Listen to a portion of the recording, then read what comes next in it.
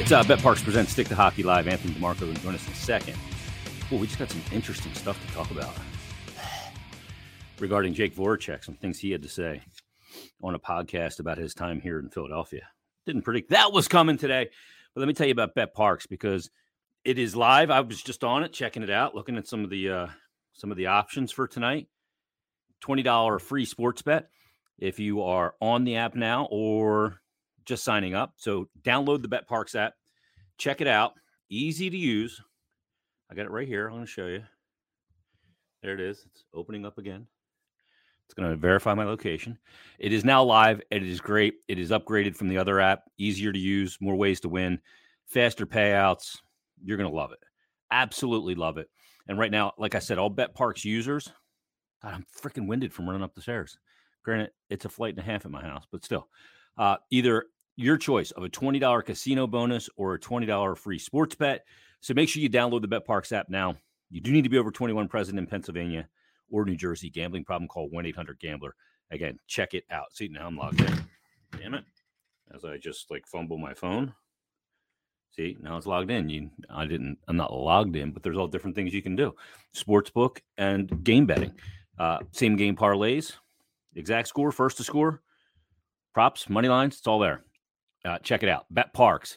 They present this wonderful podcast, and we present you with the wonderful coming from the Great White North. You read his work on fourthperiod.com. It is Anthony DeMarco joining us on Stick to Hockey Live. And let's put Ant, when you're on, we got to go like this. We go, boom. How's it going, man? What's going on, man? Not bad. I hope my new setup is working all right. Do you hear me loud and clear? Yeah. Are you standing? It's I had to do a makeshift studio because I'm in the process of moving. I'm on the mend from COVID, so I have a whole bunch of things going on right now. Sheesh. But I just have my laptop sitting on a very miniature desk, something that's probably meant for elementary school kids. But as long as you can hear me, I'm good to go. Yeah, I can hear you loud and clear, and the people can hear you. That's good. I just saw this come over. Andy and Rono tweeted out, and they said it's not an April Fool's thing, so it is real. So I screenshotted the interview and answers from Jake Voracek, and I would have hit you in this cold. I don't know if you saw this. Did you see this? No, I haven't seen it yet. So Jake Voracek was on hokej.cz. I guess it's a podcast or something from the Czech Republic. Okay.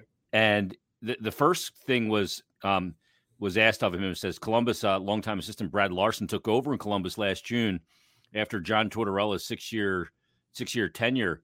What does it emphasize? And he said Brad Larson is really open, which is probably the best you can have with a coach.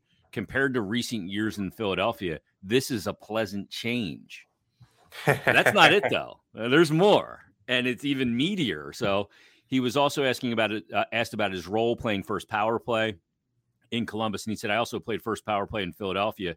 We probably had the same unit there all the time. It was more about that. If you just don't agree with the coach, it's hard. I didn't go into the conflict at all, but I think I could. The Flyers decided to take a different path, and I didn't want to interfere there. I left. Now G left, and they are one of the worst teams in the NHL. First of all, they have to look at what mistakes they made, but I don't think they imagined the year they are having. Then he talked about Giroux's departure as well and said that, he and Giroux talked often before the trade deadline. He said leaving after 15 years was hard for him because he always thought he would play his whole career in Philadelphia. And over the last few years, the chemistry outside the locker room has unfortunately been so strange, but it has not been within our competence.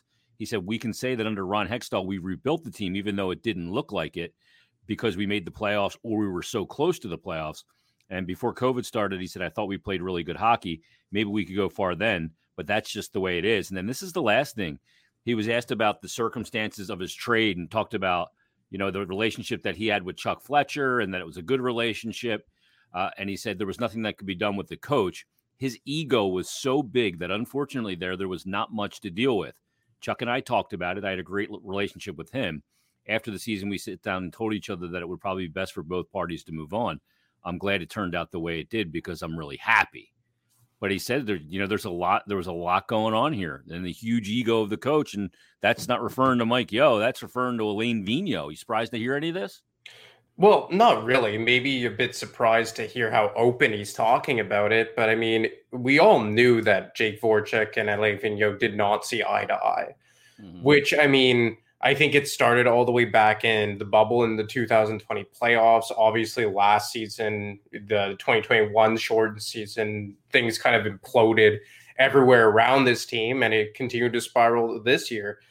I mean, I can see why Voracek's a bit upset and now maybe feels the need to kind of be taking liberties at the Flyers, because when he was moved, when Ghost was moved, they were kind of viewed as like the problem childs, right? Yeah. They were ridding the locker room of like the troublesome guys. And then those two guys leave and everything stays the same. Alain Vigneault gets canned less than 3 months into the season rather. So, I mean, I don't see why. That's not what I meant to say.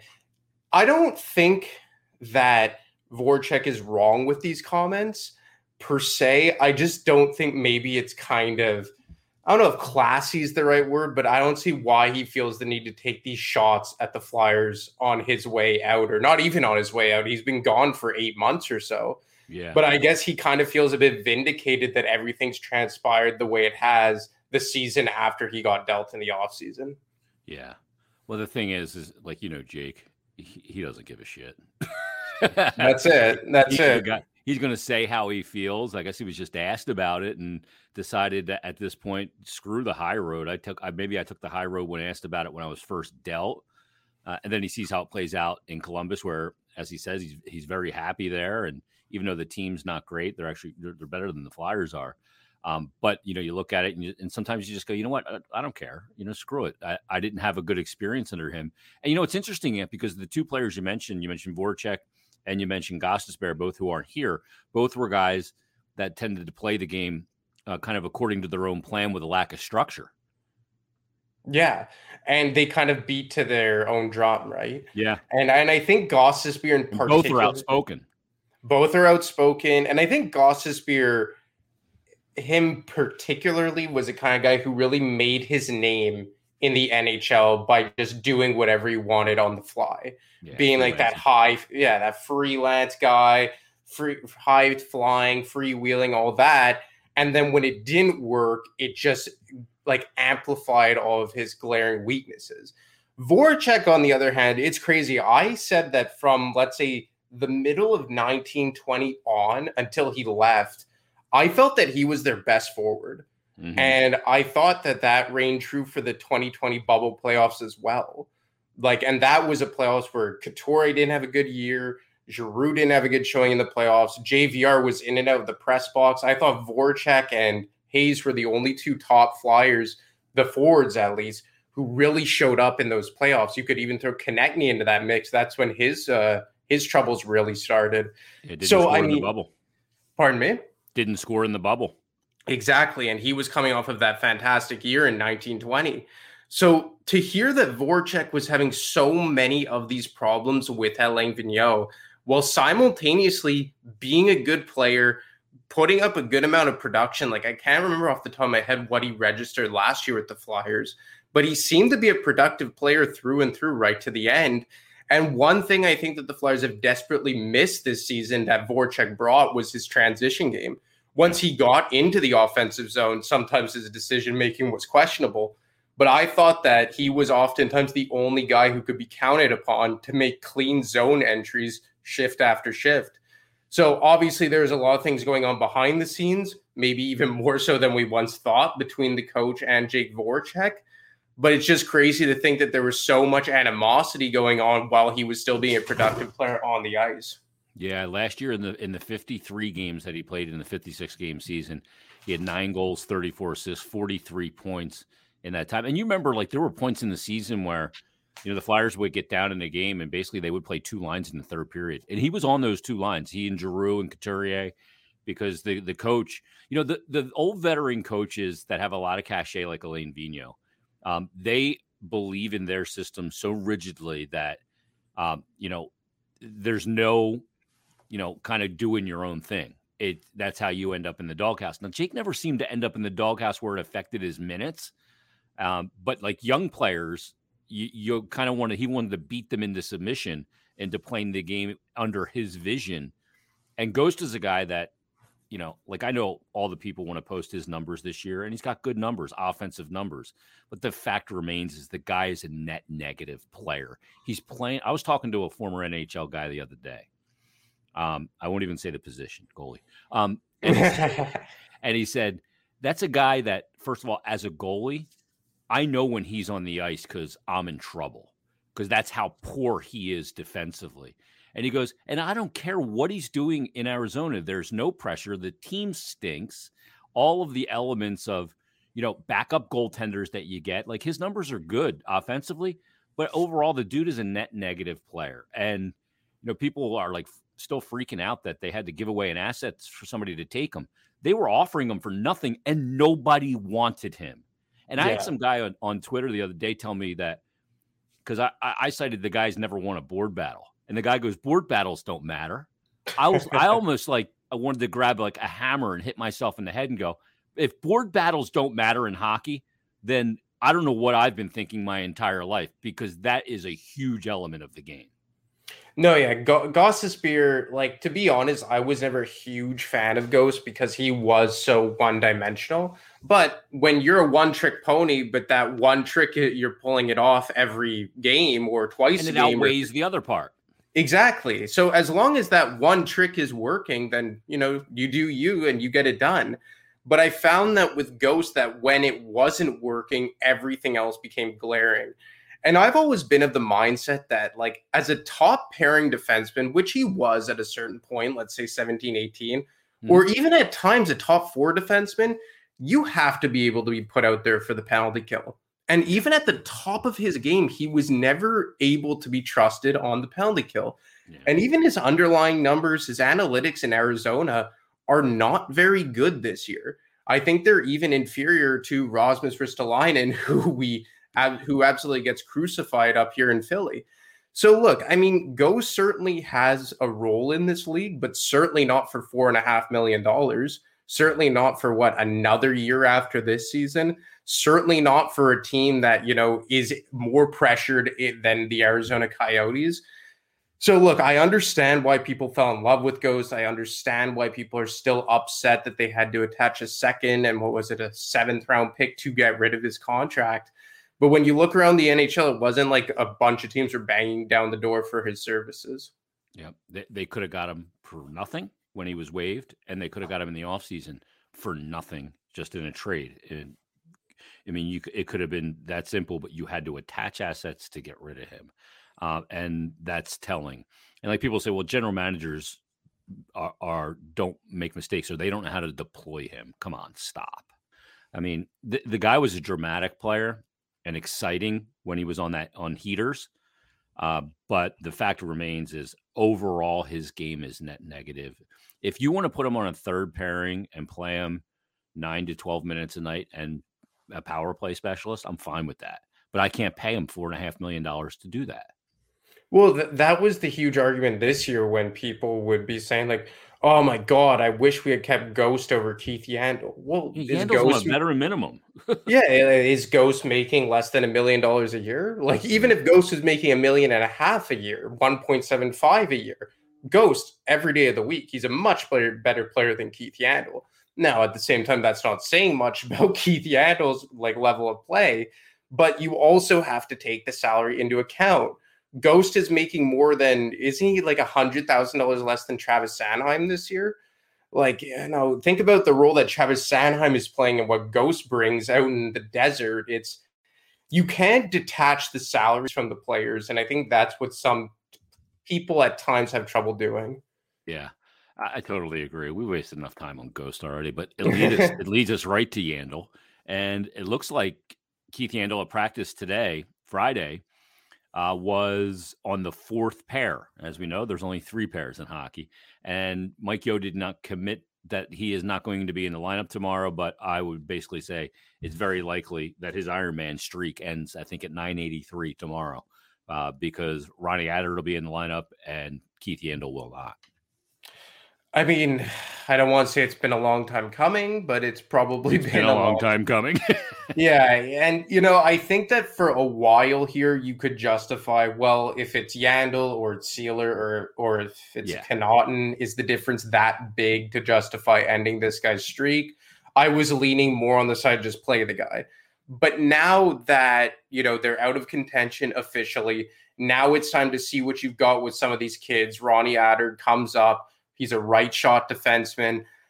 I think that this is an opportunity here for them to get a good look at these kids. And you have nothing to lose at this point, and you kind of have to sit Yandel. And it sucks. I get it. I know that he's very well liked in the room. Obviously, a very dear friend of Kevin Hayes, who in some ways is kind of like an unofficial, I wouldn't say the unofficial captain right now, but one of the leaders on this team for sure. And I'm sure it's not going to go over swimmingly with some of the guys in there. But I do think that, like we just said, it is a long time coming for Yandel to finally sit. Yeah, I mean, he's not feeling well, and maybe that's the excuse. Maybe that's just a save the face kind of thing as well. But it looks like he will be out. The D pairs at practice today were Provorov and York, Sanheim and Ristolainen, as per usual, and Sealer and Attard. Yandel and Connaughton were basically the fourth pair. Hart was back at practice. What'd you think of Noah Cates? Because he's going to be on that top line with Joel Farabee in the middle, Noah Cates and Cam Atkinson. I mean, this just seems. I mean, I look at like the lines today. Farabee in the middle. It's like so bizarre. I feel like we're on Neptune or something. What'd you think of Noah Cates in his first game against Minnesota? Yeah, I thought he was all right. I thought he made some Nothing. good plays. Yeah, nothing to jump off the page there, but I think he made some good plays. I mean, it's obviously you're going to need to see more than one game against Minnesota. And obviously, Minnesota as a whole was just clearly the much better team than the Flyers in that game. Like, there's a reason why, Minnesota is where they are and where the Flyers are where they are. Fuck, they look good, man, Minnesota.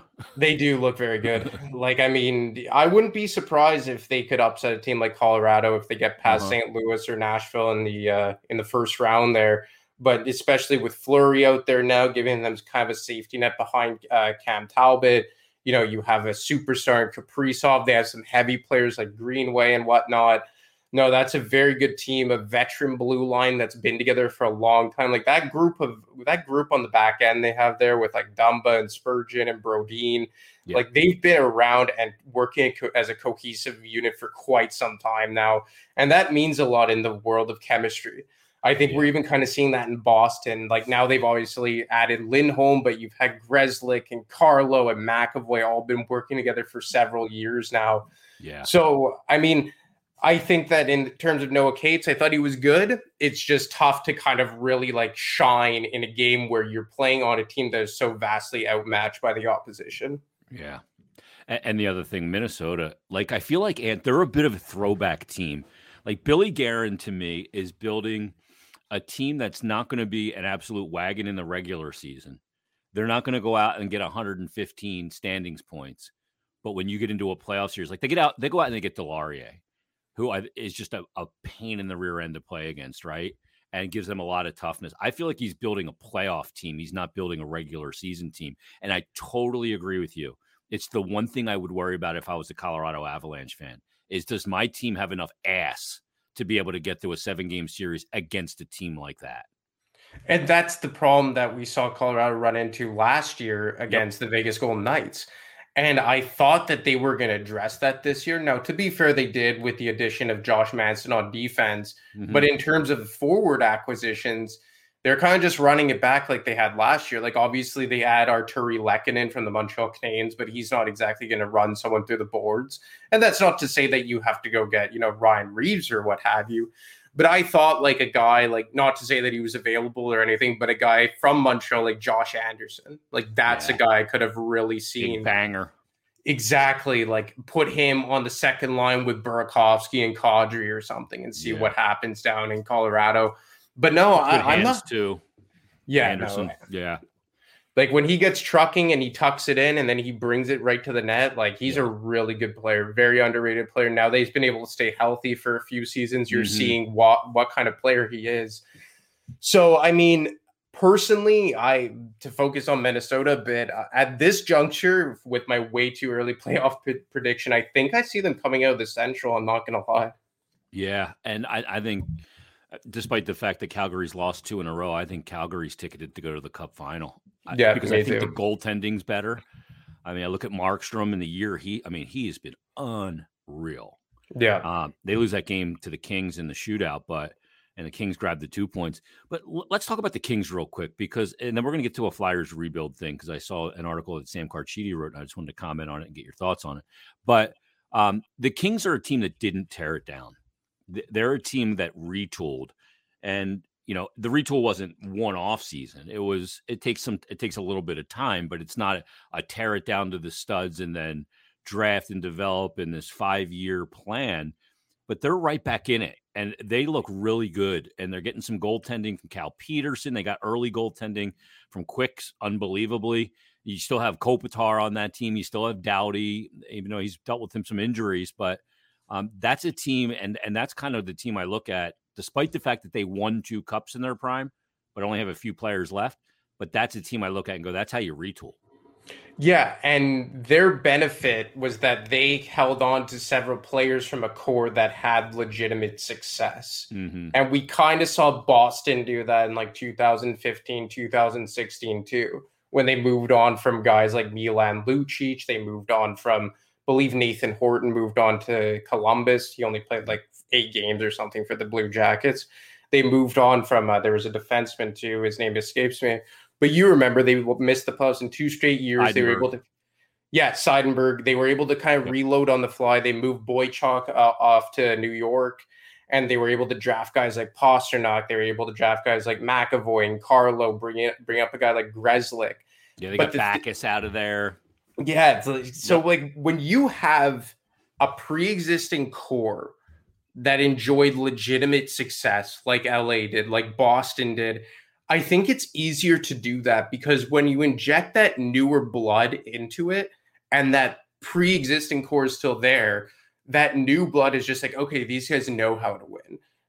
We're just coming in to kind of reinforce them, help them get back to it. They know how to get there. And that's kind of like what we're seeing with LA too.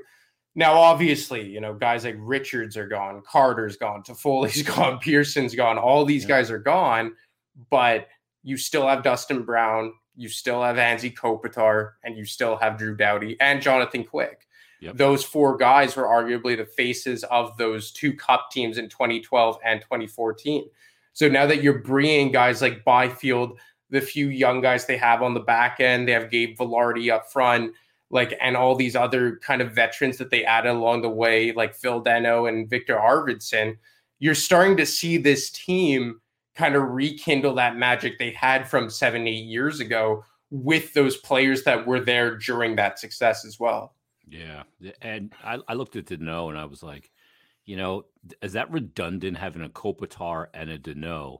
But it's freed both players up in some ways to still have good offensive seasons because the role isn't just to be a shutdown guy religiously. And look, Danault's not a dynamic offensive player, but he's a great 200-foot defender. And even he's had some really good offensive moments this year because you have Kopitar that can serve in that role at times as well, who's won a Selke. So, I thought it was an interesting offseason out there, and they've recoiled well. But this notion of, Sam wrote this article on Philly Hockey Now, and he cited that the Flyers need to do basically a proper rebuild. They need to tear it down. And he mentioned some of the contracts that that they have. And I looked at it, and when he brought up the contracts and I was reading the piece, I was like, Sam, but you kind of shot your argument in the foot because, if you're going to tear it down, as he suggests, how do you tear it down when you have a player like Kevin Hayes who signed through 25-26 at $7.142 million? How do you tear it down when you have Cam Atkinson to 24-25 at 5.8? How do you tear it down when you have, other players? Sean Couturier's 8-year contract has yet to kick in. Ivan Provorov's contract's got 3 more years beyond this one. So you can't just trade players. It's not The Godfather, and either your signature is going to be on that page or your brains, because people aren't going to do that unless you're selling those pieces off for pennies on the dollar. And you're not going to get much in return because you're trading a huge cap hit to these teams. So tearing it down based on the way that their salary cap structure is right now is, to me, is not an option. I don't think so. It is either. And the thing is, you didn't even mention Ryan Ellis, who arguably has the toughest great contract. point. Yeah, that's a great point. I don't think tearing it down is an option anymore. And when we say tear it down, I assume he meant kind of like the Ottawa Senators, like what they did in 17-18. But I think that kind of model is becoming less and less common in the NHL.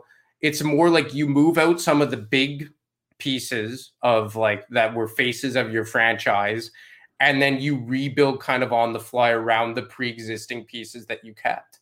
Which like, kind of like trading Gostisbehere, Voracek, and Giroux. Kind of. You're on the right track there. Yeah. But we kind of, everyone likes to use the Rangers model, right? And that's kind of tough to kind of justify because the Rangers are very fortunate that they're such a desired location. Guys like Panarin fell into their lap, Trouba, Fox, of course.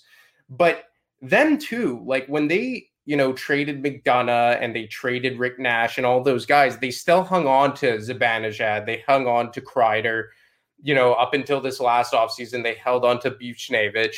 So for me, I think the Flyers can't do a full tear it down to the studs like the Sanders did because of what they did last offseason. Before last offseason, I could say, okay, you have one kind of egregious long-term deal with Kevin Hayes. Aside from that, you can make these pieces work. But you bring in Cam Atkinson, you bring in Ryan Ellis, you extend Sean Couturier, that ship has sailed. Yeah. What I do think that you could explore here is something of like accepting like a year or two, taking a step back, and not like this year where you're actively trying to take a step forward and it blows up in your face for whatever reason, whether it be injuries, some guys not performing well, the coach not working out, what have you.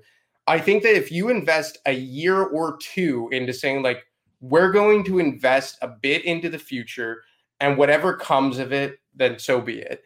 I think that's something the Flyers may look to explore, kind of like what the Bruins did in 15-16. Yeah, but in terms of a reboot, yeah, but something that they're actively trying to do. Like last offseason, the Flyers weren't trying to reboot. They were trying to get back into the playoffs. Mike Yeo said it several times to me in an interview I did before the season. We have to make the playoffs. We have to make the playoffs. And obviously, that's not the case. They've missed the playoffs 3 of the last 4 seasons. So for me, I think that maybe embracing something that could result in them missing the playoffs for another year or two for the betterment of the future. But in terms of completely tearing it down to the studs, kind of akin to the Ottawa Senators, you can after the players you brought in last summer. Yeah, if you were going to not make the long-term commitment to Couturier, I mean, the Atkinson thing, I go, okay, they have one more year of term, but they have less cap allocation because Voracek was making more money, and he filled a need, and it was a player-for-player deal. So that one, I go, okay, I could. That to me isn't egregious. The Ryan Ellis thing is, I still make the trade today because of what I gave up. But the problem is what is he going to be next year? I mean, I got asked this the other day on Flyers Daily when I was taking Twitter questions. Like, I mean, I can't give you any kind of percentage on the chances that he plays 80% of the games next year. I have no clue. Nobody has any clue when it comes to Ryan Ellis. It's very bizarre. Yeah, it's a very bizarre situation. I mean, I haven't heard this, but I mean, could the guy end up retiring? I mean, the cap recapture would go to not to the Flyers, but go to the Nashville Predators, who kind of dodged that bullet on a couple of occasions, including with Shea Weber right now. Would that be the best case scenario for the Flyers, in your opinion?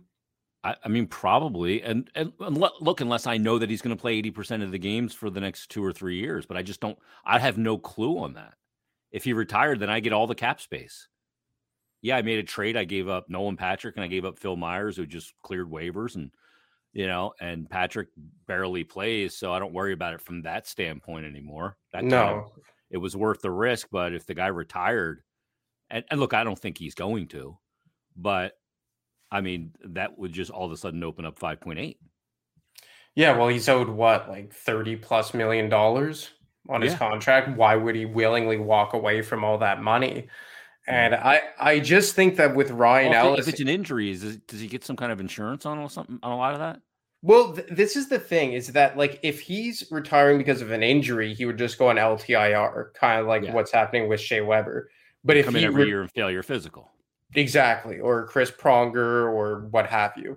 But if it's just retiring and walking away from the contract, kind of like what Vinny LeCavalier did when they traded him to the Los Angeles Kings in 2016, he would just leave all the money on the table and the remainder of the contract would be void. So I just don't see Ryan Ellis. He's 30 years old? I don't see the guy. 33, I think. Really? Yeah, I mean, he's not young. I mean, I'm looking right now. Ellis is, why can't I find him on this freaking thing? I think he's 33 years of age already. Well, either way, I think he has 31. Sorry. 31. So I think he has just 5 years left on his contract at 6.25, if I'm not mistaken. 6.25, yeah. Yeah, so 26-27. Through 26-27. So that is, okay, my math isn't spectacular here, but that's over $31 million left owed to him. At least in terms of the AAV. I can't speak to the real dollars. But I mean, that's a lot of money that's left owed to this guy. And if he retires, it's not like he can go to another team. Obviously, there was, Anthony Sanfilippo, I believe on your show, was talking about, is he really committed to this team to come back and play for them? Yeah, where's his head? Well, that's it. You just haven't really heard of him. Yeah. Like, he played that game in Dallas back in mid-November, and since then, like, you just haven't heard of him at all. And he was a guy that I was thinking that in the event that Giroux would be traded, which he ultimately was, could be maybe the next captain of this team. Yeah. Obviously, that ship has sailed, but I mean, he was supposed to be a guy to really come in and right the ship for this squad, and, him only playing 4 games really sent everything into a tailspin. Yeah, he ain't walking away from that money. Would you walk away from that money? Absolutely I don't care how much you've made. 30 million is 30 million, Exactly. And there's nothing he can do in his post-hockey playing career that's going to supplement that kind of money and mitigate damage. No way. That's it. So unless he's, forced into retirement via injury, I can't see him walking away from that. Maybe it gets to that point, but yeah. And look, you can't trade him back to Nashville because maybe he didn't want to leave. Dave Poile's not going to take him back. That doesn't make any sense. Well, why would you? Yeah, at this point. Yeah, it'd be silly. And we all wondered, right? Why did they give him up for spare parts? And now you're kind of seeing why. Yeah, the fragility of his availability. Yeah, I mean, they ended up, extending Ekholm and obviously I have Yossi. I mean, that team's been a factory when it comes to D. Yeah, it's just been unreal what they've had down there. And last thing, the one thing that I look at, the common denominator. I don't know how much Chuck Fletcher can accomplish this offseason. And I don't know that this is the offseason to try and accomplish all of it, because I don't know that the UFA class is not what it's going to be the following year. The draft is, okay, it's good, but it's not the 23 draft. So there's all those elements to it. And the 24 pick in the first round that they got in the Giroux deal, I think increases in value next offseason as opposed to this offseason because it's closer. But the one thing that teams that either have done a rebuild or a retool, they all have in common. The teams that where it hasn't worked, they share this one common denominator, and the teams where it has worked all share this common denominator, and it's goaltending. It's the one thing. Look at Buffalo. They've had some really good picks go through there. I think some of their picks, obviously Eichel didn't work out in the long run because of everything that went down. But I look at Dahlin, I look at some of the players that they've gotten there, and I go, okay, they've gotten some good players, but they've had no goaltending. I look at New Jersey, same thing. You got Hughes, you got Hischier's a good player, not a star, but you have some really good pieces there, but they haven't had the goaltending. Just look at the teams that try to rebuild or retool. And the ones that fail at it don't have goaltending. The ones that succeed all have goaltending. Yeah, for sure. We were just talking about LA and Boston earlier. They all had goaltending. Rangers, they went from Lundqvist to Shesterkin. They've just been so... Oh, shit. They go from Richter to Lundqvist to Shesterkin. I mean, that's ridiculous. Exactly. And even this isn't like a retooling situation, but look at the Calgary Flames. Yeah. They had a revolving door of just mediocre goaltending since Kiprusoff. Remember, they had Jonas Hiller to Brian Elliott to Mike Smith to Cam Talbot. And then they finally invest the money into Jacob Markstrom. And what do you know? They're a cup contender. Yep. But no, yeah, I think that's the one position that the Flyers are completely set at for the foreseeable future. Obviously, Carter Hart, I think, has been fine this season. I think they have some good guys in the system. I think mostly people that I've spoken to who track the Phantoms closely say that Sandstrom's been pretty good. Urson has battled injuries, so it's kind of tough to get a read on him. Yeah. Pardon me? Ustimenko's been banged up a bit at times as well. Exactly, which is one of the reasons why they didn't ultimately pull the trigger on a Martin Jones trade at the deadline. Yeah. Fedotov, I believe he's coming over next year, but he's had a good year over in Russia, if I'm not mistaken. Yeah, he's been outstanding in the KHL playoffs after the Olympics as well. The thing is with Fedotov, though, the thing we don't know, I was talking to Chuck Fletcher about this. I don't even think it was, on the podcast, but I think we were just talking about it. They just don't know if they can bring guys over from Russia or Belarus. He's a Belarusian, or no, Kolosov's a Belarusian, but they don't know if they're going to get a work visa to be able to come over and play. Yeah, so all that stuff aside, I think that they're pretty set with goaltending for the foreseeable future. I agree, and I still think that they have some good pieces up front. They have some good pieces on the back end. I really think that one star forward up front could change the fortunes for this team. But it can't pardon me? Slots it better. It just slots everyone better. And it can't just be giving $9 million to Johnny Gaudreau. It can't be that. It needs to be a guy who's no older than 25. Obviously, ideally, that's through the draft. But even if they get the second overall pick this year, the first, is Shane Wright or Logan Cooley going to be that guy? I'm not sure. No. Good players, I'm not sure. Not stars. Exactly. So Gotta get Marner. Gotta get Marner. Marner would change a lot for this team. Yeah. Or a Larkin or a Scheifele or Scheifele to a lesser extent because he's on the older side of things. Yeah, he's 20, right? Yeah, so he's the same age as Couturier. Yeah, they went 7-8. Yeah. So I mean, you need a big time dynamic offensive player like that to change everything. Yeah. But if you bring in to me, it's Larkin or Marner. Yeah. I'm in the Marner-Larkin order, but Marner makes more than Larkin does now. Yeah, so you would have some cost certainty with Larkin. I think he's at 6.1. Yeah. And but I think Marner's the better player. Marner's arguably the best winger in the NHL. Yeah, I agree. Obviously Panarin and Kaprizov would have things to say about that, Ovechkin as well, but Marner's a special player, plays at both ends of the ice, good on the penalty kill, phenomenal passer. He's just a great talent. Yeah, and Toronto is going to need to do something different. It's going to be interesting to see what they do in the playoffs. Yeah, no doubt. Ant, thanks for doing this, man. Read Ant stuff at thefourthperiod.com. Always great stuff up there. I'm reading you every time you post. And what's the Twitter handle? At Ant DeMarco? At A DeMarco 25. A DeMarco 25. So thanks for doing this, man. Good luck with the move. Glad you're feeling better from the COVID and everything else. Thanks a lot, man. Take it easy. There he is. Anthony DeMarco on the newest edition of Stick to Hockey. Let's put this one there. There we go. And it's time to get out your BetParx app or a piece of paper so you can put this stuff on your BetParx app in just a little bit, because we got the man. He went 4-1 on the Stick to Hockey live show last week. It is time for a brand new edition brought to you by BetParx of Tone's Take.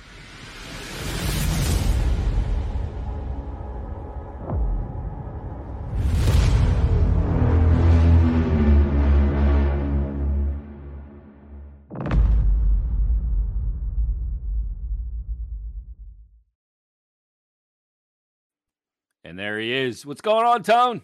What's up, Jason? How you doing? You enjoyed your birthday? Good. Thank you. I'm old, dude. I'm old now, man. I'm 50. What was the over under? Did I nail the over? Oh man, it's nuts. I can't believe that I'm 50.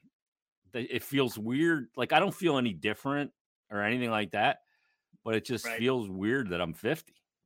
Feel different than 40? It doesn't feel any different, but mentally it's different, I guess.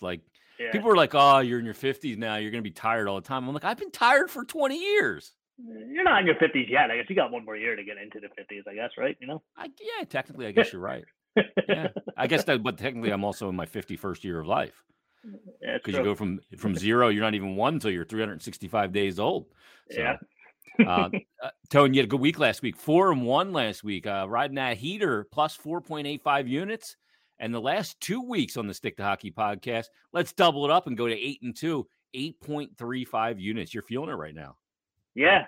Hopefully we can keep that going, All right. So here, I told them, get out the BetParx app, open it up, or just write these down and then open up the app in a little bit, the brand new BetParx app, which we love. Because here's the first play in Tone's Takes for this Friday. How about play number 1? You like the Rangers giving up a goal, but shaving down some of the juice here. Yeah, I'm going to go -1. It's -109. I think the Rangers are going to win this game. Islanders just beat them in New York on St. Patty's Day. Islanders are in their 5th game in 7 nights. They have goaltending injuries. Corey Schneider might actually get the start tonight back in the NHL. Wow. So I have to go with either him or Varlamov because Sorokin's hurt. Shesterkin is confirmed at home for the Rangers. He's 17-3 at home and 2 at home, 1.86 goals against, 0.943 save percentage. So, dude's pretty much unbeatable at home. These games might start to get a little tighter as we go here. So instead of doing a regulation bet, just gonna, play it safe a little bit with the -1, which I like to do. Yeah, that 943 save percentage at home. That's not good. That is gaudy. That is impressive. Play number 2. Let's go to the Motor City. Ottawa is visiting Detroit in this game, but you like a total in this one. Yeah, I like the over 6. You see a lot with these teams that are not in playoff contention. When they get together, they just play loose hockey. There's been 4 games this week where it's a similar situation. Teams are not close to the playoffs. All 4 of those games have gone over. Ottawa allows 3.44 goals on the road. Detroit allows 3.54 goals at home. The last 3 NHL teams to have scored 10 goals in a game all have been against the Detroit Red Wings. Think about that. Even that 11 spot, right? Yeah. Yep. Holy cow. How does that ever happen, right? That's amazing. Like, you just want to see your team down the stretch kind of play decent and be able to play some tight games, and giving up goals at that rate is just alarming. Let's go to a player prop here for play number 3. You like Vrana at over 2.5 shots on goal. Yeah, it's +115. He's on Detroit, for those who don't know. He's only played 11 games this year due to injury. He's been good, though, since he came back. He has, yeah. I think he scored goals in 4 of his last 5. Yeah. He's hit this in 7 of the 11 games and 4 of the last 5 at home. Ottawa gives up a lot of shots on the road, 33.2. Vrana plays center on that top power play unit, and Ottawa takes a bunch of penalties on the road, 6 most penalties on the road. So I think he's going to get a decent amount of looks here. As we talked about before, guys you score goals, they're going to keep shooting. So got to get a plus money play in here. So I'm going to go with this one tonight. Yeah, I like the thinking here, too, because I think part of it, Tone, is that since Vrana hasn't played a lot this year, there's not a lot of data from Vegas to set a proper line. Exactly. Yeah, exactly. Definitely. Yep. Good point. That's what you find. You find where Vegas is not necessarily the most educated on a certain play. You find the flawed line and you slam it with the BetParx app. Definitely find it in the NHL because there's a lot they don't pay attention to. Especially with these props. Agree. Especially these props out the past couple of years. Yep. All right. So Tone is 8-2 in his last 2 stick to hockey appearances. He's looking to build on it with 3 plays. He's got the Rangers -1 at -109 with Shesterkin at home playing great. He's got Ottawa and Detroit playing the over 6 at -120. And the third play is Jacob Vrana over 2.5 shots on goal, getting plus money here as well at +115. Great stuff, Tone. We'll talk to you next week, man. Cash him. All right. Thanks, Jason. Have a good weekend. All right, there he is. Tone's Takes on another edition of BetParx presents Stick to Hockey Live. All right, let me give you the 3 again. Okay, so get out your pen. I mean, Tone is riding it right now. Plus 8.35 units on his last 2 weeks of Stick to Hockey plays. So he's got 10 total plays in there. This week we've got 3. We got the Rangers -1 at -109. Ottawa and Detroit, the over 6 at -120. And Vrana over 2.5 shots on goal at +115. Grab the BetParx app. I'll open it again. Here we go. It's probably still in my. There it is, right there. Boom. I got to log in. So I'm going to log in with my face ID, and it's going to check my location, and then you get your plays in. Check it out. This app is fantastic. It is sensational. See, at the bottom here, you can go my account, then go sports, boom, and then you can pick what you want to play. All the different ways to bet, sportsbook.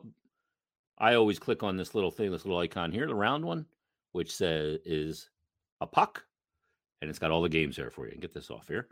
All the games, all the different ways to bet. So you click on a game. Let's go to the Montreal Canadiens Tampa Bay Lightning game, rematch of the Cup final. Here's all the different. There's all kinds of different ways to bet, events and open bet, everything you name it. It's all there on the BetParx Presents Stick to Hockey Live app. I've changed the name of it too. No, but it is the BetParx app. So pick it up, check it out. If you're using the old app, the new app is fantastic. So make sure you download it. And it's a casino and sportsbook. It is now live, and you can take it from me. The BetParx app is awesome. It's everything you've wanted in a mobile casino and a sports betting app, and it's right in your pocket, and it's easy to sign up if you don't have an account yet. Fun to use, easy to use, and faster to win than ever before. So, again, check it out. It's the BetParx app, and all BetParx users get the choice of either a $20 casino bonus right now or a $20 free sports bet. So you can go on now, just grab the app, open up an account, and you'll get that free $20 sports bet for tonight. Use it on one of those 3 games that we just mentioned, one of those plays that Tone, you just click a little box and boom, that'll get you your free $20 free sports bet. That'll be a way to dip your toe in and get it familiarized with the BetParx app. So check it out. You got to be in Pennsylvania or New Jersey. Download the app today. Do need to be over 21. Gambling problem, call 1-800-GAMBLER. All right, what do we have this weekend for the Flyers? We have Saturday back home after the 5-game road trip against the Toronto Maple Leafs. Saturday night, we'll see that 50-goal scorer, Austin Matthews, who netted his 50th into an empty net last night. And then we have the Rangers on Sunday. I may have to text Valaket and see if Valley can jump on. Steve Valaket does the games for MSG, former Ranger goaltender and the proprietor of Clearsight Analytics. And then the Flyers will have a home next week with Columbus on Tuesday and Thursday. Tuesday's in Philadelphia, Thursday in Columbus. It's the final month of the NHL regular season. Flyers have 15 games left, all in the month of April, and they'll wrap it up April 29th against the Ottawa Senators. So a lot of hockey on the way, a lot of things to see. We'll see the debut, I'm assuming, of Ronnie Attard. We saw it of Noah Cates. He'll be back in the lineup as well, and quite possibly Keith Yandel out of the lineup for the Flyers tomorrow when they return home to take on the Leafs. So everybody, thanks for watching. Thanks for listening. If you are one of our podcast on-demand listeners, make sure you subscribe. Leave us a rating and review. If you're a streamer, we appreciate that as well. And if you are interested in doing a podcast, check out my friends at Wildfire Podcasting. Hit up Jim Grasso. Your first episode will be free of charge. Just Google Wildfire Podcasting and get all the info there. They do a great job, and we appreciate everything they do for this podcast and others that I'm involved in as well. And, of course, thanks to everybody at BetParx. Make sure you download the app and get in on all the action and the free bets and plus Tone's takes as well. So we'll talk to you next week on a brand new edition of BetParx Presents Stick to Hockey Live. Have a great weekend, everybody.